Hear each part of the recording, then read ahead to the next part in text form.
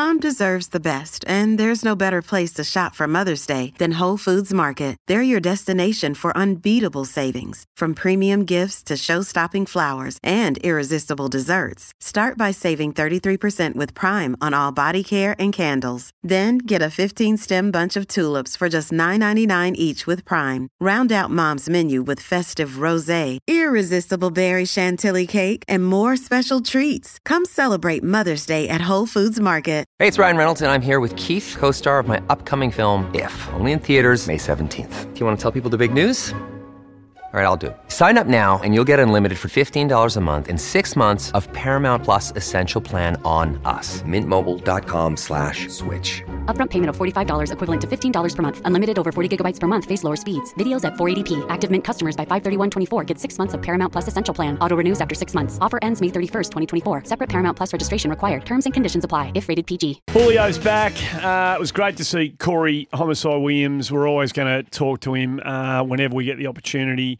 The big story before and after and for the rest of the day is going to be Taron Thomas. Obviously, the 18-week stands, and he's been sacked by the footy club. Todd Viney's going to address the media very shortly, but Sonya Hood has penned a letter to members saying, right now, like many of our North Melbourne people, I'm feeling a range of emotions, frustration, anger, disappointment, but overall sadness. This wasn't a decision based on emotion.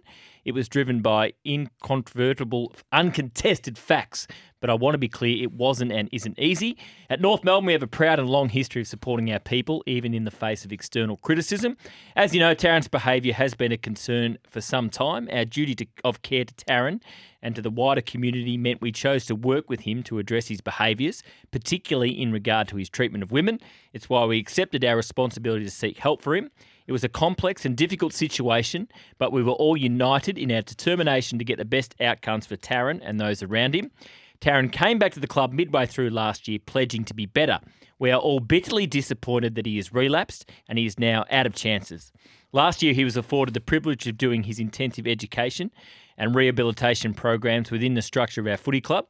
From here, he'll have to find that structure elsewhere. We'll continue working with the AFL, the Players Association and Taron's manager and his support network to ensure that he gets the help he needs to be better, but he won't play for North Melbourne Football Club again. Out of respect for her privacy, I won't say anything about the woman who brought these allegations to the AFL, other than to commend her bravery and the dignity with which she has handled herself throughout this process. She deserves better. They're lucky to have her. That would appear to be, at first glance and first hearing of it, flawlessly covered. People will criticise North Melbourne for not acting earlier, but you listen to what the chairman, what the president just said there, and she and that football club are clearly committed to giving their people a chance to improve, get better, repair, and be a better version of themselves. He failed to accept their offer and their support. He failed in that. And so I know some people are going to be critical at North. We're a bit slow to act on this. Kane's been one of those. Well, okay. Yeah, he said that. Just putting up an alternate version on the table. He thought they should have been tougher last year. Okay, so and I understand that will be a view some people have. But when you listen to what Sonya Hood has just said then, I would find it, I find her position on behalf of her footy club a position that says to me that this is a good and strong football club that does care about its people. And you can't tell me that a club that has, and I know this shouldn't matter, but I think it probably does, a club that has a female president and CEO isn't going to be highly mindful of the person on the other end. They're not ignoring the victim in all of this. Incredibly mindful of it, as is mentioned in that statement. I think credit to them, and I know that's going to be out of step with some people, but yeah. And we've heard from Angus Brayshaw. He's penned a letter to the Melbourne supporters. It's on the Melbourne's website and on all their social media accounts. It's long, but I'll just read a couple of bits. So he says, last week I was informed by my neurosurgeon that I'd be forced to medically retire from the AFL effective immediately. Scans taken 2 weeks ago. Taken 2 weeks after the qualifying final against Collingwood, compared to scans last week, revealed further deterioration of my brain as a direct result of the incident I was involved in that September evening. This means that medically I can no longer continue to play contact sports of any kind to protect my long-term health. I'm absolutely shattered and did not see this reality coming to pass.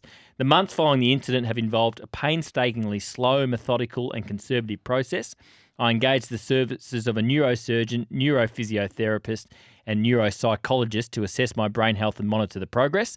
The exceptional care provided by the medical team at Melbourne during the last 5 months had me feeling very optimistic about my future in the game. Alongside that positivity, however, was a constant concern for doing what was best for the health of my brain long term. And each stage of my recovery, that was the context through which I was receiving advice, my health before footy. Is in this context, I had organised another full set of scans to be concluded before I returned to play an AFL game against opposition. I wanted to be sure before leaving the relative safety of Melbourne Footy Club training simulations that my brain was still in a fit state to endure contact from opposition. And it was after these latest scans that I was given the bad news. There has been too much damage to continue. The risk now is too great. And it goes on and on and on. But that was sort of the guts of it. That is... You can't... That is just so sad. Imagine being a young man who plays a game like this so very, very well, being told that about your brain.